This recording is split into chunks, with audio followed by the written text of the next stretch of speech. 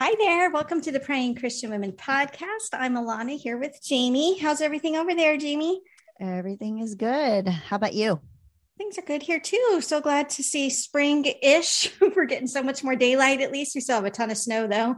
I know. Well, after the time change, because as you know, as we're Mm-hmm. recording, we've just had our spring forward, and there's just a huge difference with daylight. And Mm-hmm. we went out back. We got so much snow this season. And then we had kind of a mini breakup where it kind of like the roads got clear and then it snowed a whole Mm-hmm. bunch and then it was icy. And we're just now getting down to like where we're able to chisel away and we're seeing driveway.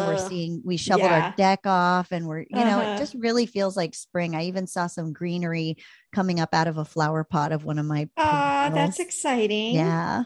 Very cool. Well, happy spring to everyone listening, unless it's, what would it be? I guess happy fall if you're in the Southern Hemisphere. So Mm-hmm. we're glad you're here to join us. This is going to be kind of a continuation. So last week, Jamie and I had a really fun chat just about the role of prayer in decision making. And today we're going to kind of continue that just by hitting some of the most common questions that we hear come up about how prayer impacts how we make decisions and how to hear from God. Yeah. And, I guess we can start off with prayer. Let's do it. We'll start off with prayer and then we'll jump in because we've got a lot. We got a lot of questions. Great. So, all right. Well, God, thank you so much for allowing us to talk about decision making and prayer. It's such it's such an important topic, and it's one that's not just black and white, and it's got so many different facets. So we just pray that you would guide our conversation, help us to be a blessing to those listening, and just bless us as we discuss this and just kind of work out our own questions with the presence and the guidance of your Holy Spirit. In Jesus' name, amen. Amen. All righty. So let's see. How about I'll just kind of start with our list of questions that Yeah. um, we've talked about. One that I think really has come up a lot in conversation is like, can there be more than one right decision? Yeah. And is there always like God has this one path, and if you take it, and you veer a little bit off track, everything else could fall apart on you? Yeah. And I don't know. I obviously there's no pat answer to that, but we kind of go back to, I sort of have, I would say that I began my journey of decision making with the idea that we have to consult God because, like, for the express reason that there is a right and a wrong thing to do, and only God knows the right choice. And I can choose wrong and I can veer off that path and everything will fall apart. And then, and then what? And then I've got a long road back to recovery to get back to where God really wanted me to go in the first place. Or maybe I'll Mm-hmm. never get there. Maybe I'll miss that opportunity forever. And I think there's still a degree of truth to that in my belief system. And obviously we're all learning and on a journey, and it, there are different ways to look at it. But I would say that I've moved away from that in the sense that I see this scripture of, whether you turn to the right or the left, your ears will hear a voice behind you saying, this is the way, walk in it. And I think there are times when God leaves it open for us to walk to Mm-hmm. the right or to the left. And because I've experienced that, where I feel like there's been a silence to Mm-hmm. my question of what's the neon sign answer? Where's the yes or the no? I think there Mm-hmm. are times when maybe there are two different things that could be done that God would bless you in, and that God would um, allow you to flourish in, would work things. Mm-hmm. I don't know. I sort of have this idea that maybe there are other things. And also, I do also think that there are times when there's a definite yes or no. I think there are both. Yeah. That's a good way to put it. And I think it's also important to bring up the freedom that we have as believers, Yeah. that we're not automatons and God's not, like so many times I have this picture that we have of God as, the PE referee who is like, can you do 15 push-ups in 30 seconds? Or, whatever those presidential fitness tests are like, and it's a pass fail, and you either do it or you don't. And you're either a good student or a bad student. And I think you're absolutely right. There are certain times that I think God makes his will so clear to us, either because it's in the Bible when he tells us not to sin. Right. Like there are certain things, like as much as you and I love to talk about the nuances and the gray areas, there are a lot of things that don't fall into a gray area. Yeah. Don't murder, right. Don't steal. So sometimes we don't need a neon flashing sign to know God's will. And sometimes we don't even need him to hit us on the head with a neon sign. We already know certain things are against his will.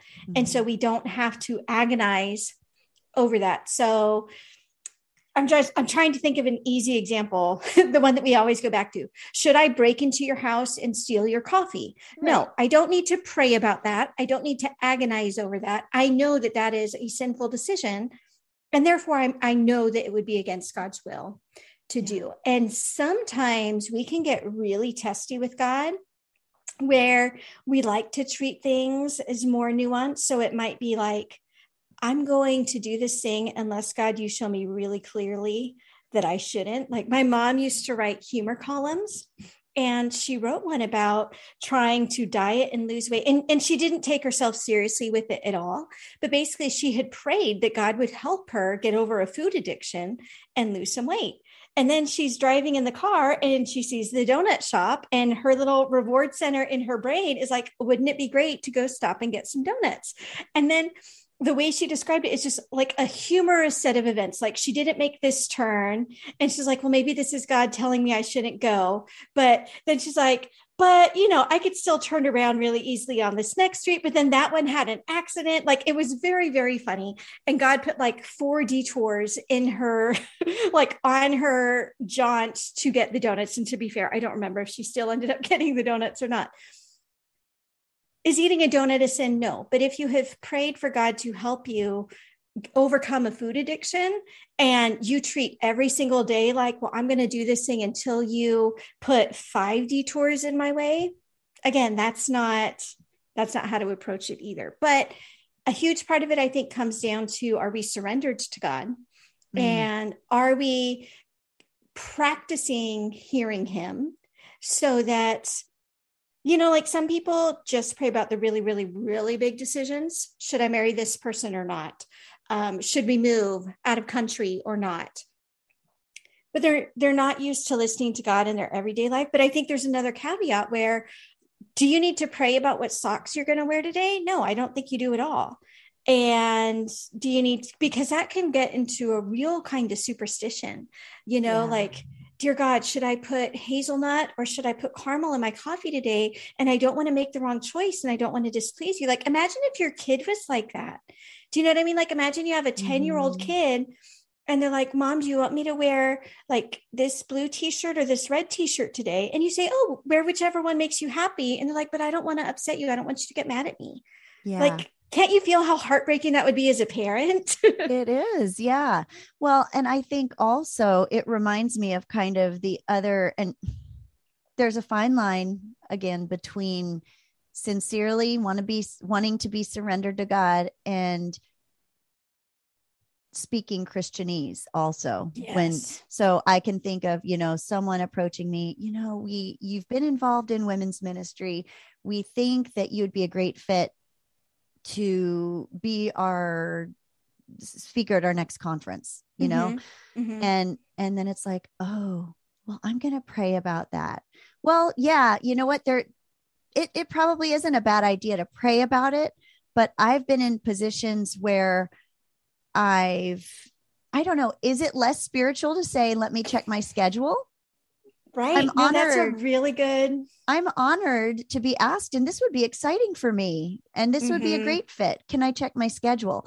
So I have been in situations over the years where I have felt like, well, I need to say I'm going to pray about it. And sure, I guess you pray about it. Now, there are other times that I've been asked to do leadership things that I haven't wanted to do.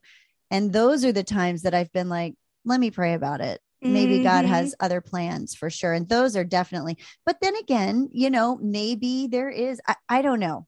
I don't know, but I just know that there have been times when I have felt like it was the right thing to say, that I would pray about something that I Mm-hmm. know full well I really want to do and will probably do because it's cool and Yeah. No, it I makes get it. sense. I think So we need like an Urban Dictionary equivalent for Christianese, because like yes, I'll pray about it can mean I really don't want to do this, but I'm not ready to right. give you a no. Right, It right. can I'm going to mean blame it on God when I say no, y'all. exactly. It can mean I would love to do this, but I don't like want to jinx it. Like sometimes we do get Yeah, superstitious about it right. Or I with don't this want to seem idea of overly eager. right, right. It can mean I truly do want to take a little time to think about it. Like for me, from my publishing side of it, I've learned that sometimes I'll commit to something like too soon. So I've made myself a rule, because running a published company, I have authors come to me pitching, ideas for novels. And as a creative, my inclination is to always be like, sure, let's do that. That sounds amazing, because I'm hearing their excitement about it and I get caught up in that. But then I have to put on my publisher hat and I have to ask myself, is this the right choice from a business standpoint? So I've trained myself to never commit to something that same day and to say, okay, let me sit on that. But then there are other things like running my courses for authors. If I got asked to speak at some big name thing that I've been wanting to be recognized at forever, that would be an immediate, that'd be Yeah. like, Like, thank you, totally God, for this yes. opportunity. I Right. don't need to pray about it. This is Because like a some of blessing it, placed in my lap. exactly, some of it is like, if you've already been praying about it. Okay, so let's put it into terms that most Christian women either have gone through or might go through one day, or at least imagine going through one day. You get proposed to. Okay, presumably by the time somebody proposes to you, you're both in love with each other. You both have had multiple talks about marriage. Hopefully you've even talked to other people and sought, godly counsel about whether you should get married. And so in that case, when the question comes, you should be ready to give a yes. Unless it's totally out of the blue and totally not the right time to propose, it shouldn't be, well, let me pray about this. Like, hopefully that stage comes like long before the question gets asked. So again, I think so much of it comes down to being discerning. Some of it comes down to know your tendency. Are you the kind to commit to something and then regret it? Or are you the kind to be so indecisive that opportunities slip away from you, and maybe like whichever you fall on, like allow yourself, like that's why I recognize talking to authors, I was so eager to say yes to things that I knew I needed to kind of give myself space to think about it from a dollars and cents and marketing standpoint and not just creative side. So sometimes we need to know where we are on that spectrum too. Yeah, I think knowing yourself is such a key, just knowing yourself, because like we say over and over again, everyone is different, Mm-hmm. and prayer is a relationship. And so know yourself and know your relationship with God. And I kind of feel like maybe the more familiar you get with God working in your life, the more you get familiar with his answers, Mm-hmm. maybe the less you need to pull back and be like, no, wait, let me pray about this, because maybe you've seen God working, or maybe that's not necessarily In true. some cases, I think it might be like, again, But it's, you need to know you need yourself. to Like, know yourself, mm-hmm, and mm-hmm. and yeah, I think there's a How has God balance. spoken to you in the past is a big Yeah. one. And How has how he did you know it spoken? was God? And Yeah. if you were to make a mistake, quote unquote, if a mistake could be made, is your mistake going to be to stay right where you are? Like, is that your default setting? Or is the Mhm. mistake that you're more likely to make to like jump into something too soon Right. and then regret it? Because sometimes our regrets can teach us a lot as well. And so, that brings us to the next question that we had here is, what if you think you've made the wrong decision, but it's irreversible? He proposed to you, you said no. 5 years later, he's married with kids, and you're still like, maybe I shouldn't have, maybe this really was the person that God had for me. Yeah. That's hard. And I've been there. I know my husband has been there, and look, I mean, I definitely particularly for me, it's with our kids, and not necessarily decisions, but missed opportunities. I love to wallow in regret about missed opportunities with the kids as they get older and think, I should have done that. And, or I shouldn't have focused on that. I should have focused on this, or I should have challenged them in this way, or been more intentional in this way. And I think it's the same with decisions. My husband tends to be more like that about decisions he has made. And like, was that the right thing? What did I miss because of saying yes to that? Or what did I not do? So I think that can be very hard. And especially when it comes to women who have either not married someone or who have married someone, and they look back and they think, whoa, did I just, like we talked about last week, did I marry the wrong person and then throw off everything for everyone else? Yeah. Because this isn't what I thought. This isn't what I signed up for, Yeah. and I didn't think this is how it was going to be. Or like you said, seeing someone else. So those kinds of decisions that are irreversible or become irreversible, they can be hard. And the way that I have come to look at that is that God is bigger, and that God can take, he's a redeemer, he's a reclaimer, and he's a repurposer. And he doesn't just work in spite of things. Somehow in his infinite wisdom and power and the resources that are at his hands, which are everything in the universe, he can take even these things that seem like bad decisions or, and use them to build onto you when we're surrendered to him.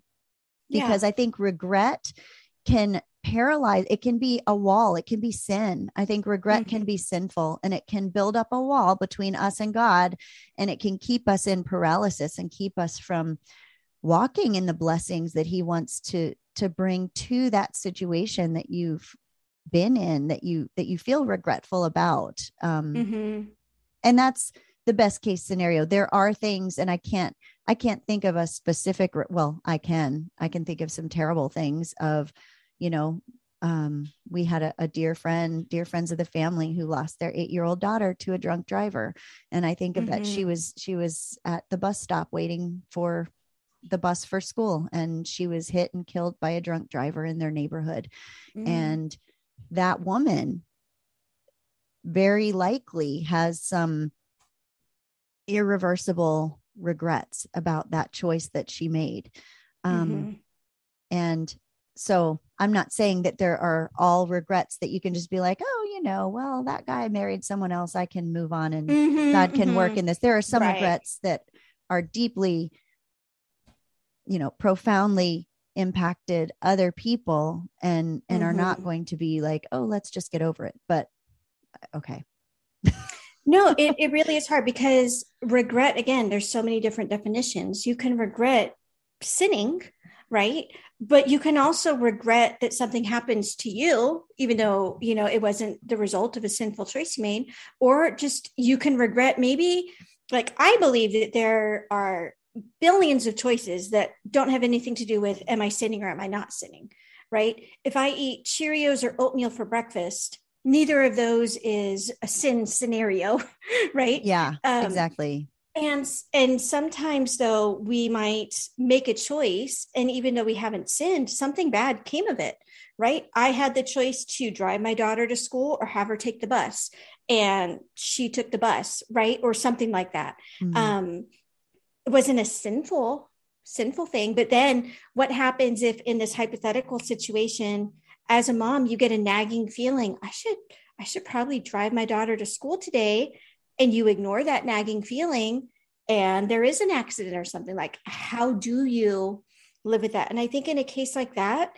like, you just throw yourself upon the grace of God. It was not as though he was punishing you for ignoring that voice. If anything, it was like, because sometimes that happens. I have a premonition that something bad is going to happen.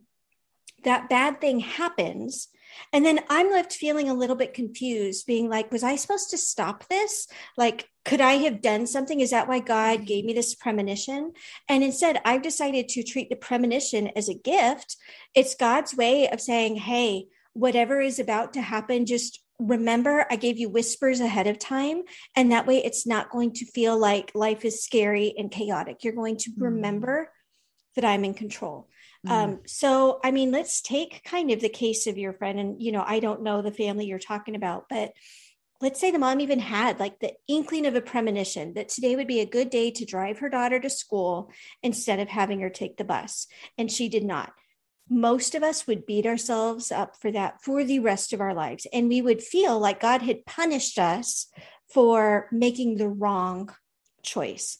The way that I would look at it, not that it would be easy to switch that, to turn off. I'm sure the devil would love to use that condemnation for the rest of your life. But here's the other way you could look at it. God knew from the day she was conceived, and even from before time, the day that my daughter would die. Nothing was going to stop or change that. And the fact that I had a premonition could have been God's gifts to me to say, hey, something's coming up, but I am in control of this. It's all like, this is not outside. This is not going to surprise me. This is going to be like, so there's a way to like trust in God's sovereignty as well. Like once something has happened, it has happened. Right. And so there has to be, until that thing happens, sure, let's pray against all kinds of terrible things. I picture David when his son with Bathsheba is struck ill, and he is pleading with God, begging God to save this baby's life. The baby dies, and David just gets up and moves on with his life. Because like up until something happens, sure, we can go into our prayer closets with 105,000% conviction that we can change possible outcomes of things. Once something has happened, it's happened. And then at that point, there does come hopefully a place of bittersweet resignation of, okay, this must have been within God's will. But yeah, those regrets can be devastating. Even just, oh, I didn't pray before I started my day, and then this bad thing happens to someone I love. What if I had just prayed for that? Right. But again, we just have to throw ourselves on God's grace that he knows what's going to happen ahead of time. Before it happens, sure, let's never be fatalistic, like preemptively fatalistic. Right. But once something happens, can you go back and change that? No. So it's a harsh pill to swallow at different times, though. It is. Well, it reminds me of two verses. The one that comes to mind is 2 Corinthians 7, verse 10, where it says, godly sorrow brings repentance that leads to salvation and leaves no regret, but worldly sorrow brings death. I think of someone like Paul, Saul. He killed Christians. He watched, he was glad. And yet he became like, if he had been converted and felt, he says many times, I'm the least worthy of salvation. I'm the worst of sinners. And I know he felt that because of what he had done to God's church. And if he had let that prevent him from walking in the calling that God had given him, the church would have, who knows what would have happened. So it's just, he was able to repent of those things. And I'm sure he carried those things with him forever, but he didn't allow that to keep him from moving forward. He became sorrowful. He repented, and it led to repentance, salvation, and then moving forward. And another one is, Philippians 3:13, 12 through 14. Not if this is talking about pressing on toward the goal, not that I have already obtained all this or have already been made perfect, but I press on to take hold of that for which Christ Jesus took hold of me. Brothers, I do not consider myself yet to have taken hold of it, but one thing I do, forgetting what is behind and straining toward what is ahead. I press on toward the goal to win the prize of God's heavenly calling in Jesus.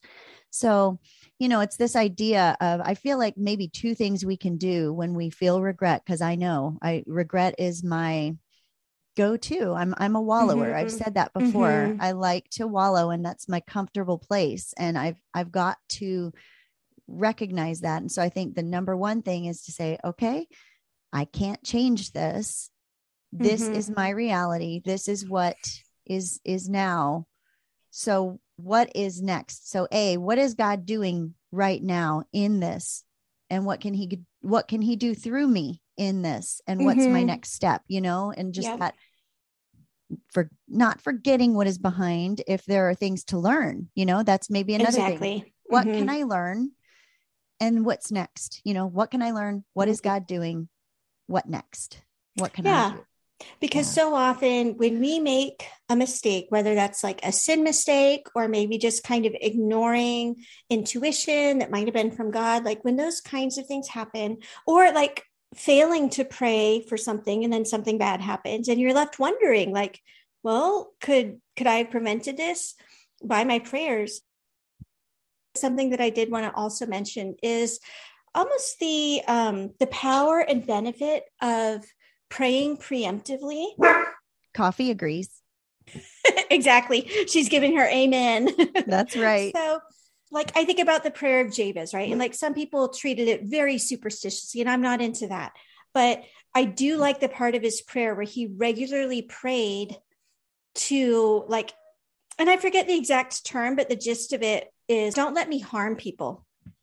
So like back to preemptive, other types of preemptive prayer. One can be like, help me to discern, like speak to me really clearly when I'm about to make a really bad decision, right? When you learn to make those kind of habitual types of prayers, then when something does happen, it saves you from wondering, right? Another preemptive prayer that could be really powerful is like, please tell me when there is something that I need to be praying for, right? And that way, like, let's say that you just make a habit every day, you're praying not to cause harm to people. And then you're in a parking lot and you bump into somebody's car and you cause some damage. You don't beat yourself up because you're assured that those types of scenarios have been covered in prayer, so that if God lets something through, that must have been within his will. We just wanted to take a quick break to share about a sponsor of today's episode, Faithful Counseling. Let's face it, life can be hard.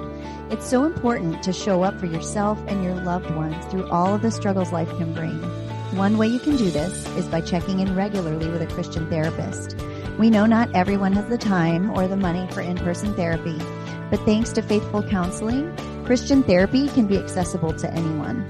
You can speak to your counselor by video, phone, or text. Scheduling is so easy, and financial aid is available. I recently started using Faithful Counseling myself, and I admit I had never been to a therapist, and I was kind of nervous about the process. But I was shocked at how easy it was to get started, how convenient it is to communicate with my counselor, and how easy she is to talk to.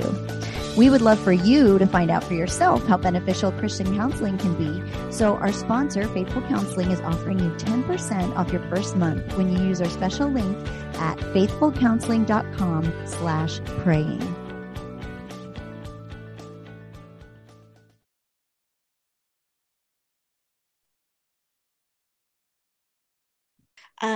If you preemptively are in the habit of praying, okay, if there is something going on in my kids' lives that I don't know about, please bring it to light or show me how to pray for it ahead of time.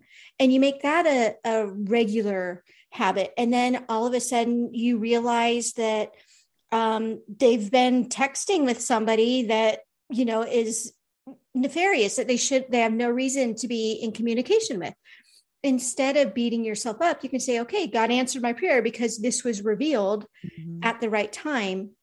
Whereas if you hadn't had any prayer like that, you could make a living of beating yourself up over these things. Should I have prayed? Should I have known? And again, we forget that we do have freedom. We have freedom to put one foot in front of another. We have freedom to drive ourselves to the store, and we don't have to like be scared that the one day that you forget to pray as you're starting your car, God's going to cause you to get into a major wreck, because like you've made a habit of praying for protection. You've made a habit of praying for these things. And so then when something does happen, you're not left wondering if it was because you left yourself and your family uncovered, right? So if I'm regularly praying for God to protect my family from illness, and one of us gets devastatingly ill, I don't have the guilt of saying to myself, I should have prayed more, right? Because I've made this habit of just kind of preemptively, God, if there's something that I need to pray against for my family, show it to me.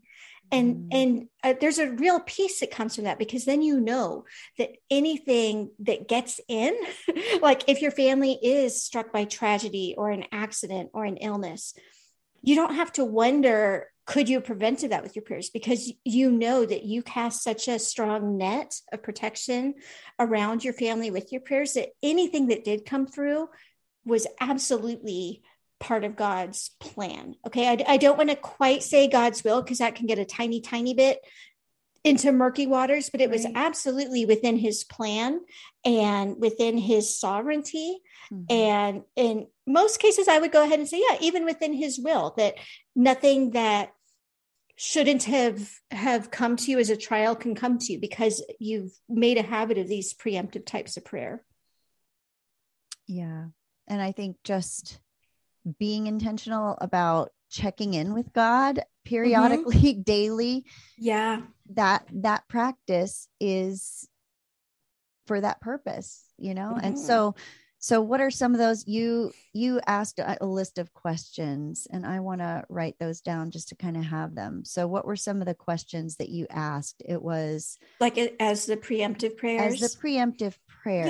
Yeah. One would be like, show me clearly if I'm about to veer off your plans. That would be a big one. Show me if there are things for my family or loved ones that I don't know about that I need to be praying for. Help me to not cause harm to others as I just go about my life. Let's see. I'm sure there were a couple others that I rattle off, but those are the first that come to mind in the restated version. Yeah. I mean, in general, you're saying, show me how to pray. Show me how to pray for people. Show me how to interact with people. And, and I think that is so important. And, that can be very helpful. And I think once we do make decisions, being open and surrendered, because I would say the vast majority of decisions we make aren't carved in stone. So let's say I said, yes, I will speak at this conference. This is awesome. Yep. I've been looking forward to this for a long time. You finally asked me, Right. So I said, yes, let me check my calendar. It's clear, but I need to, if I'm living a surrendered life, then I'm not holding on tightly to that with open hands. Or let's say, something more difficult to let go of could be, someone approaches us about a book deal for Praying Christian Women. And we're like, oh yeah, we would love that. And we say yes. And maybe it's not as easy to hold it with open hands for something like that. Or for someone who their dream job comes open and they apply for it and they get it and they say yes. And, but to hold even those things, to be really aware that no matter what the decision is, to keep holding it surrendered. I would say in my own life, the biggest example of this was when I was engaged for the first time to a man I did not end up marrying. And I said yes enthusiastically. We both prayed about it. He was a Christian. And I even remember when I met him, the first thought that came to my mind was, this is the man I'm going to marry. And I thought it was from God. And, right. And for, however long, like a year. But I kept saying to God, as painful as it was, we had some issues leading up to breaking our engagement for several months. And I just remember I really wanted to continue to be engaged and to get married. But I did keep saying, God, you know my heart. You know I want this so much. If this isn't your will, please don't let us get married. Please don't let me make a mistake. And I just kept praying that, even though my heart wasn't in it. And I was like, but you know, I really want this. So please let it work out. But then, like, when we finally did, and I think I shared this in the last episode, when it came time, I sought counsel from a pastor, our pastor, and he said, ask him if today he hadn't asked you to marry him, would he ask you to marry him? And his answer was no. His answer was, I don't know. And so then I ended up saying, well, let's get unengaged. Let's wait. Let's start over and see where God goes. And as painful as that was, and as heartbreaking as it was to hear him say that, there was such I felt God's spirit just almost saying yes. Like I just felt this that this is right. This is good. Even though it's awful, it's good. So that I just feel like living surrendered, even when it feels hard. God, I don't think God's going to let you grip those things that are hard to let go of forever if you and go down that path, that as long as you're living with that surrendered attitude and prayer. Yeah. And I think another warning to give is to not get so caught up in the outcome, right? So like, let's take your hypothetical situation, and let's say that, like, I don't want to get too personal, so just please everybody know we're talking hypothetically here. But like, let's say that 10 years into your marriage now to Matt, like something huge came up, like capital H huge, the type that, couples might divorce over. It would probably be easy to have in your head, but God, like, you told me not to marry this guy and instead marry that guy, but then it didn't work out, or then it was hard, Right. I must have heard wrong. I must have heard wrong, been a mistake. Or even worse, you must have made a mistake, right? Like you promised that if I married this guy, that it would work out. And actually, no, he never promised that. He said, Jamie, this is the guy that I want you to marry. I don't want you to marry that guy. I want you to marry this guy. He's not making a promise that it's going to be an easy marriage. He's not making a promise about anything. He's saying, this is the next step. So same thing. Maybe you say yes to that hypothetical speaking engagement, and your flight home gets canceled and you're stranded in Orlando for 2 weeks or something. It would be easy to say, well, God, you told me to go on this trip. And taking a step of obedience has no guarantee that things are going to work out for you. Absolutely. It has no guarantee that you're going to be safe. It has no guarantee that the outcome is going to be what you want it to be. It just means you're taking a step of obedience. Yeah, I think that was the biggest takeaway for me from our conversation last time was just because there are beautiful times when you can look back and think, wow, God spared me from X, Y, or Z by this decision that he led me to make that I didn't know the outcome. It turned out good. We can look at that, but you are so right that the outcome doesn't always reflect whether the decision was good or bad, and that we just need to. And I think that as long as we are living surrendered, I think that's such a key. Just as long as we are living surrendered lives, that is the point. I think that the relationship with God is the point, because guess what? This life that we're living now seems so important, and it's just literally a drop in a bucket of eternity. Not actually, it's a drop in infinity, literally a drop in the expanding universe in eternity. And what is going to last, what is not going to pass away, is who we are at our core, and how we relate to God, and what we're putting on. We're supposed to put off the sinful acts. We're supposed to put off the selfishness, the pride, the whatever, self-seeking. And we're supposed to put on the things of God and those things that we're building on are the things that will last. So I don't know. I just feel like that relationship and the act of obedience and the act of surrender is the result. For sure. And I think there's a misconception that to be surrendered, you need to check your emotions at the door, right? Mm-hmm. Let's say that you're a couple struggling with infertility and you have been for years, and it is the most devastating trial that has come to you in your entire existence. Some people, like, yes, you need to surrender to God, whether he is going to gift you with a pregnancy or not. Like, that must be surrendered to God. But it is humanly impossible to remove your emotions from that. Mm-hmm. Do you know what I mean? Like, it would have been back when you were about to break up with a fiance, it would have been impossible for you to separate emotions from that.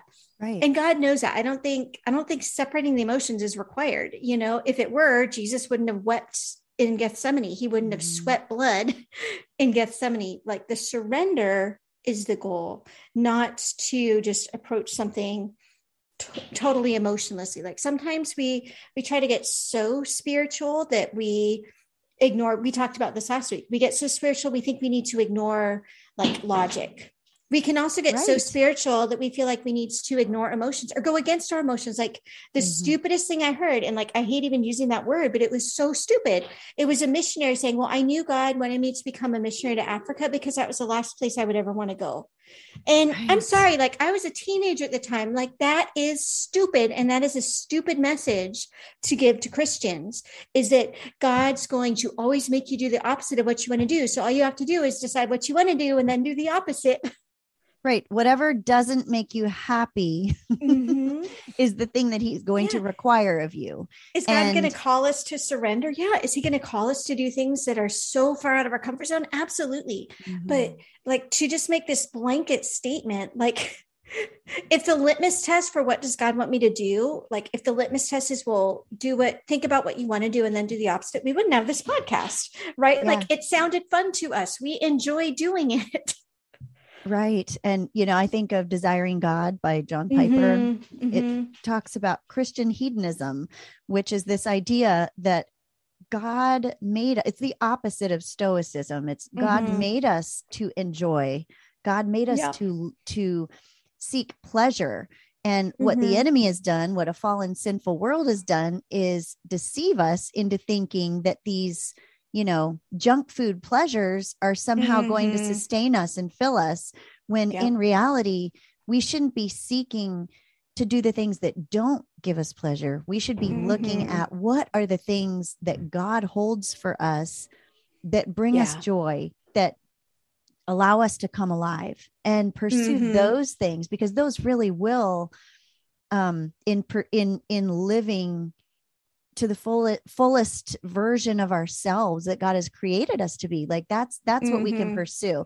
Not to say that you're not going to, like you said, be asked to do something that you don't think is going to be what you want to do initially, or that he's not going to require something that takes energy and feels hard, because of course he will. But but that Christian stoicism, I think, can almost become addictive. It can make you feel like, oh, I'm super spiritual because I never do the things that I want to do. I only do the things that are too hard, you know, I mean, picture the woman who's been teaching children's church for 20 years. And the only reason she's teaching it is because she hates it. Like, is that the kind of woman you want teaching your kids? No. Yeah. There was a woman in a church that we attended, and we went through like a strengths, you know, find your spiritual gifts kind of study. And she shared that she was married, but had never had children. And she did not enjoy hanging out with kids. Well, you know what? That's not actually true. She might've been a teacher, but whatever it was, she either dealt with kids in her job and loved that, but wanted to separate that, and was just like, you know, I feel called to women's ministry. I don't feel called to teach children.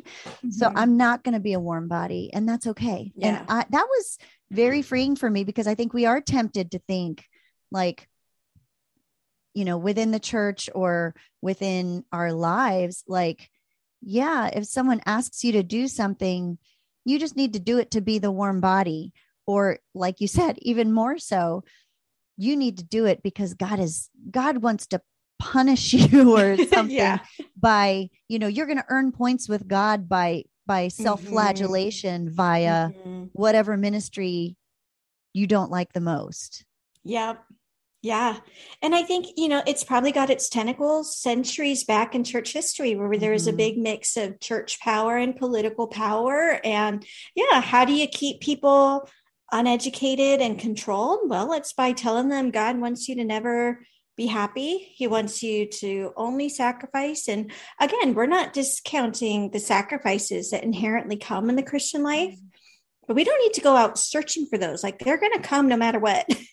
We don't need to make our own trials, and we don't need to feel guilty when there's not an immediate trial on our doorstep either, because there are seasons of growth and service that can come from that as well. Yeah. Well, I can think of 2 instances where I was asked to do something that I didn't really feel like I wanted to do. And I didn't know if God was calling me to it or someone else. And there were 2 different outcomes. I remember one time I was asked through a Bible study to be a leader, like a children's leader. And we knew we were going to be moving in like 6 months or something. And I said, yeah, we're going to be moving in 6 months. So I don't even know if it would be worth it to start. And she said, well, the leadership kind of really, your name came to our minds, like all of us. And could you just think about it and pray about it? And so I did. And as I prayed about it, I started feeling God directing me. It wasn't like, a total clarity, but my heart started like, well, you know what? I think this would be a good thing. And I could use my gifts in this way. And for as long as I'm there, and they were willing to be open-ended with it. And I did it. And it was the best thing that I had done. Like, the whole time we lived there, was doing this leadership thing. And God just, it was really, it ended up just being a great experience. And we ended up not leaving until the end of the study, which was actually several months beyond when I thought we would be there. So it all worked out. And again, like the outcome doesn't necessarily mean you made the right choice, but it was at that point, I knew that I needed to at least pray about it because it was something I didn't initially want to do. But then there was another time that I didn't want to do something and someone asked me to do it, and I prayed about it. And I was really certain by the end of those prayers, I felt very free and released to say no. And I can't explain the difference. Can you think of how do you know? Can you think of a way to explain that? Yeah, I think some of it is like learning to listen to some of the physical signs. Now, what I'm going to be talking about is more about how to listen to your intuition. I don't want to over spiritualize it and say that this is always how God's going to talk to you. But like, even when I'm on training with authors and we talk about like intuition, whether they're Christians or not, I think one of the ways to listen to your intuition is to like think about how you feel when you are feeling the most like stable and secure and like so confident, right? Like, I know that I am doing exactly what I'm meant to do. Like, so as an example, like if everybody were to picture a moment in the past year where they were doing something that they knew was exactly like, this is why I was put on earth. Like, I was put on earth for this purpose. So you think about that side, and then like, even just try to dissect the different like emotions and even like the different physiological things going on. So like for me, maybe I'm thinking about like when I'm just sitting around the table hanging out with the kids and we're laughing, like that is a moment of like, this is exactly what life is, right? Okay, so there's a sort of ease and peace in my gut. There's this feeling of like expansiveness in my chest. There's no weight pressing down on my shoulders. There's kind of like a lightness coming up. So think, because that sensation will be different for everybody, but think about that sensation and then think about the exact opposite, right? Like for me, it would be like think about that one time and there was nobody else to do Sunday school and you had to go downstairs. And again, like, how do you describe what's going on, like physically and emotionally? So for me, it's like the hunched shoulders, that constant, like my mind is always in like, I want to be anywhere but here. And so like Mhm. get used to recognizing feeling A versus feeling B. And sometimes, I'm not saying that because God uses so much more than just our intuition, but sometimes that is how you can, um, it's one of the ways, one of the litmus tests that we can use is just like tapping into that intuitive sense. So you picture yourself saying, okay, let's say I say yes to helping at VBS. How does that feel? Does that feel like I feel when I'm sitting around the table with my own kids, like laughing and making jokes? Or does it feel like I feel when I'm downstairs in that dark Sunday school room, wondering when service is going to end so that I'm not responsible for other people's kids? Like learning to recognize those two feelings can really, really help, I think. That is so good, because that hits the nail on the head for me when I think of the difference, because when they first asked me to do that ministry thing, I got that tightness and that hunchedness and that like dread. Yeah.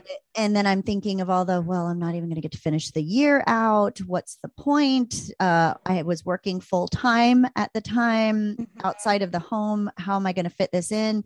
All those things. And I was taking a class also. And, but I said, okay, I'll pray about it, because I knew they kind of pressed. I gave the excuse, they pressed the issue, and sometimes people are going to pull the God card on you. They're going to say, well, God you got to be careful that yeah. you're the one. That doesn't mean you're the one. But it made me stop and pray. And so I did stop and I prayed. And what happened was, as I started praying, I don't know if it was that I was picturing what it would be like doing it, or if it was just the act of surrendering to God and being like, what do you want? And that feeling lifted, and that tightness became like anticipation, and the like hunched shoulders became like possibility, and just the openness to what God could do. And it didn't mean I was not still anxious, because I was nervous about the details and how it would work out. I had never done anything like that before. And I was kind of still apprehensive. I wouldn't say that it was the total freedom of it wasn't just totally free from, what would you call it? I won't call it anxiety, but like nervousness. Like it wasn't free of that. And it was out of my comfort zone, but there was a weight that lifted, and there was a feeling of assurance that God was in it. And it gets tricky, because when and with the other thing, I had that kind of feeling of that guardedness. It wasn't as much dread because of the situation, but it was a guardedness, and that didn't go away. It was like a protective feeling of, you need to protect this.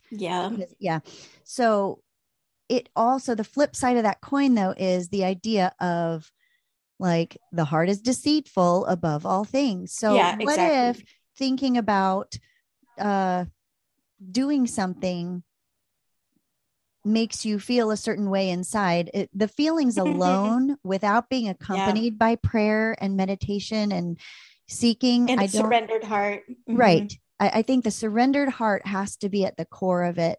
And then I think God can use and manipulate your feelings and your intuition to be conformed to his will, which isn't that right? Offer your bodies as a living sacrifice, holy and pleasing to God. This is your spiritual act of worship. That's not the right one. Where does the test and approve? Be transformed by the renewing of your mind, so that you can test and approve what God's will is. So reading scripture, praying, surrendering, then God can mold and remold or confirm those intuitions and those desires and feelings. Absolutely. Don't ever rely just on the intuition. Yeah, but no, that's really good. That's good to talk through that, because I've been kind of curious how to explain that. Yeah. It is hard, because like intuitive people, like it happens subconsciously. So like, how do you explain that to somebody who's trying to become more intuitive? Right? Like it's hard to dissect how that Mhm. works. But you're absolutely right. Like if you're going just by that, then, and your question to God is like, should I sleep with this non-believer boyfriend I've got? Your feelings are Let me probably going to be test like, my feelings on yeah. that. Okay, you're right. The heart is deceitful, but again, intuition is a gift that is given to us. And I don't want to over spiritualize. Like I truly feel like you don't have to be a Christian to be intuitive. I think the Holy Spirit uses intuition, but your intuition and the Holy Spirit are not the exact same thing. Yeah. Right? Like sometimes your intuition is just another level of common sense, right? It's the subconscious common sense. And so, yeah, I don't want to over spiritualize it or force people or encourage people to overly rely on it. But I think it is a tool that God can use. And yeah, I think another preemptive prayer to be like, God, be sanctifying my intuition, be I like that. sanctifying my desires. That's a really good one too. Yeah. And for the person listening who is zero intuitive and this is like a foreign language, I think another helpful tool could be praying God into your pros and cons list. If you're a list maker of pros and cons for something, maybe that is another way of saying, God, help me to process this decision Mm-hmm. and Yep. invite him into your pros and cons I list. love that. Because I Mm-hmm. think that could be, for me, that's a little bit more foreign to me than the intuition side, because I do rely more on intuition, but I think that pros and cons list, or you could stretch yourself. And if you're more intuitive, invite God into a pros and cons list too, and see how those two things line up and vice versa. Just Mm-hmm. try to stretch yourself spiritually and prayerfully.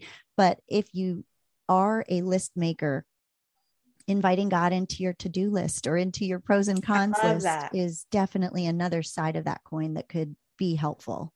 Mm-hmm. Mm-hmm. Absolutely. So yeah, don't check anything out the door. Don't check your emotions. Don't check your intuition. Don't check your logic and common sense. I guess if anything, the one thing you want to leave at the door in as much as you can is your own selfish desires. But again, we can't always separate that out from everything else. And so we just kind of bring it all to God and Mm-hmm. ask him to make sense of it all. Yeah. All right. Well, I guess we have a couple choices. We still have a few questions here. We've been going. Do we want to extend this to a part 3? Do we want to wrap up here? Do we want to get through the last bit of questions? What is your intuition telling you? I would say, I think we've gone for about an hour. I would Yeah. say we probably should cut it off now. And then maybe we do a part Maybe 3 revisit. and Yeah. revisit, and maybe, bring in some scriptures that we can leave Mm-hmm. people with, as well as finishing up the Yeah. questions. I want to end with kind of one more caveat, and that is to be aware of how easily this can be manipulated into kind of spiritual abuse or spiritual bullying.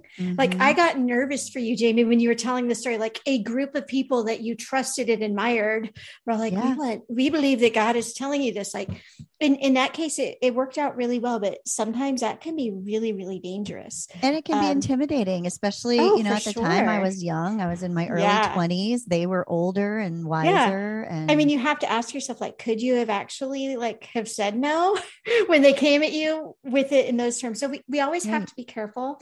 Um, it can also turn into spiritual bullying when you take what's intuition and just assume that it is like capital H, capital S, Holy Spirit, Mm-hmm. right? We joke all the time, like, I have yet to tell Jamie, no matter how much I want to, oh, well, God's told me that you're supposed to move here and become a next door neighbor. Right? Like we just have to be careful whether we're on the end of somebody receiving what might be intuition, or whether we're on the end of someone coming to us saying like, well, I think we need to do this.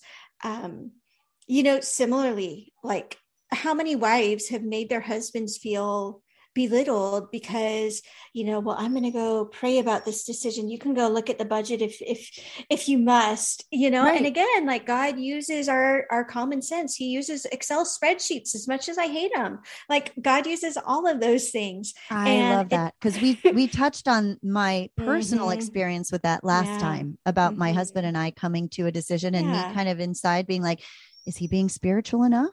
Is he? Right. Yeah. Yeah. And just, so don't expect other people to make decision making the exact same way you do. Oh, that's so good. Like, so for me, maybe my breakdown is 50% intuition, 20% common sense, and 30% like circumstance, right? Like that might be my kind of breakdown as to how much weight I give certain things, right? Like if the doors are open and it makes tons of logical sense, but my intuition is like, absolutely not, it's probably a no.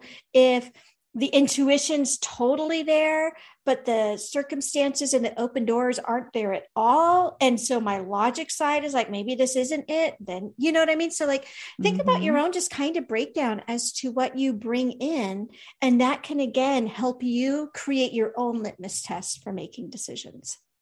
That's great, because I think it boils down to that. You need to come up with your own litmus test for making decisions, because nobody prays like you. Nobody makes decisions or has a relationship with God that's exactly like yours. And Awesome. Well, this is such a fun topic. I'm not surprised that we're spanning it out into even more conversation. So if anybody listening has more questions on the subject to add, you can send those to us at prayingchristianwomen.com/questions.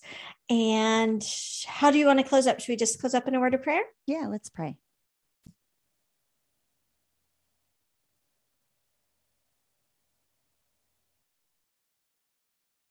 God, we just thank you for this time that we have to talk about decision making, to just kind of process our own questions and thoughts, and looking back on times when we've had to make decisions. And we just pray for each person listening, Lord, that you would allow her to meet with you, that you would meet with her right where she is in the decisions that are in front of her. Lord, that you would protect her from the attacks of the enemy that are making her feel regret about former decisions or past decisions, and that you would open the doors for her to hear your voice clearly from here on out, that you would help her to create litmus tests for her own decision making, and just help her to just grow increasingly close to you, God, so that those decisions become clearer and clearer as she grows closer and closer to you. In Jesus' name, amen.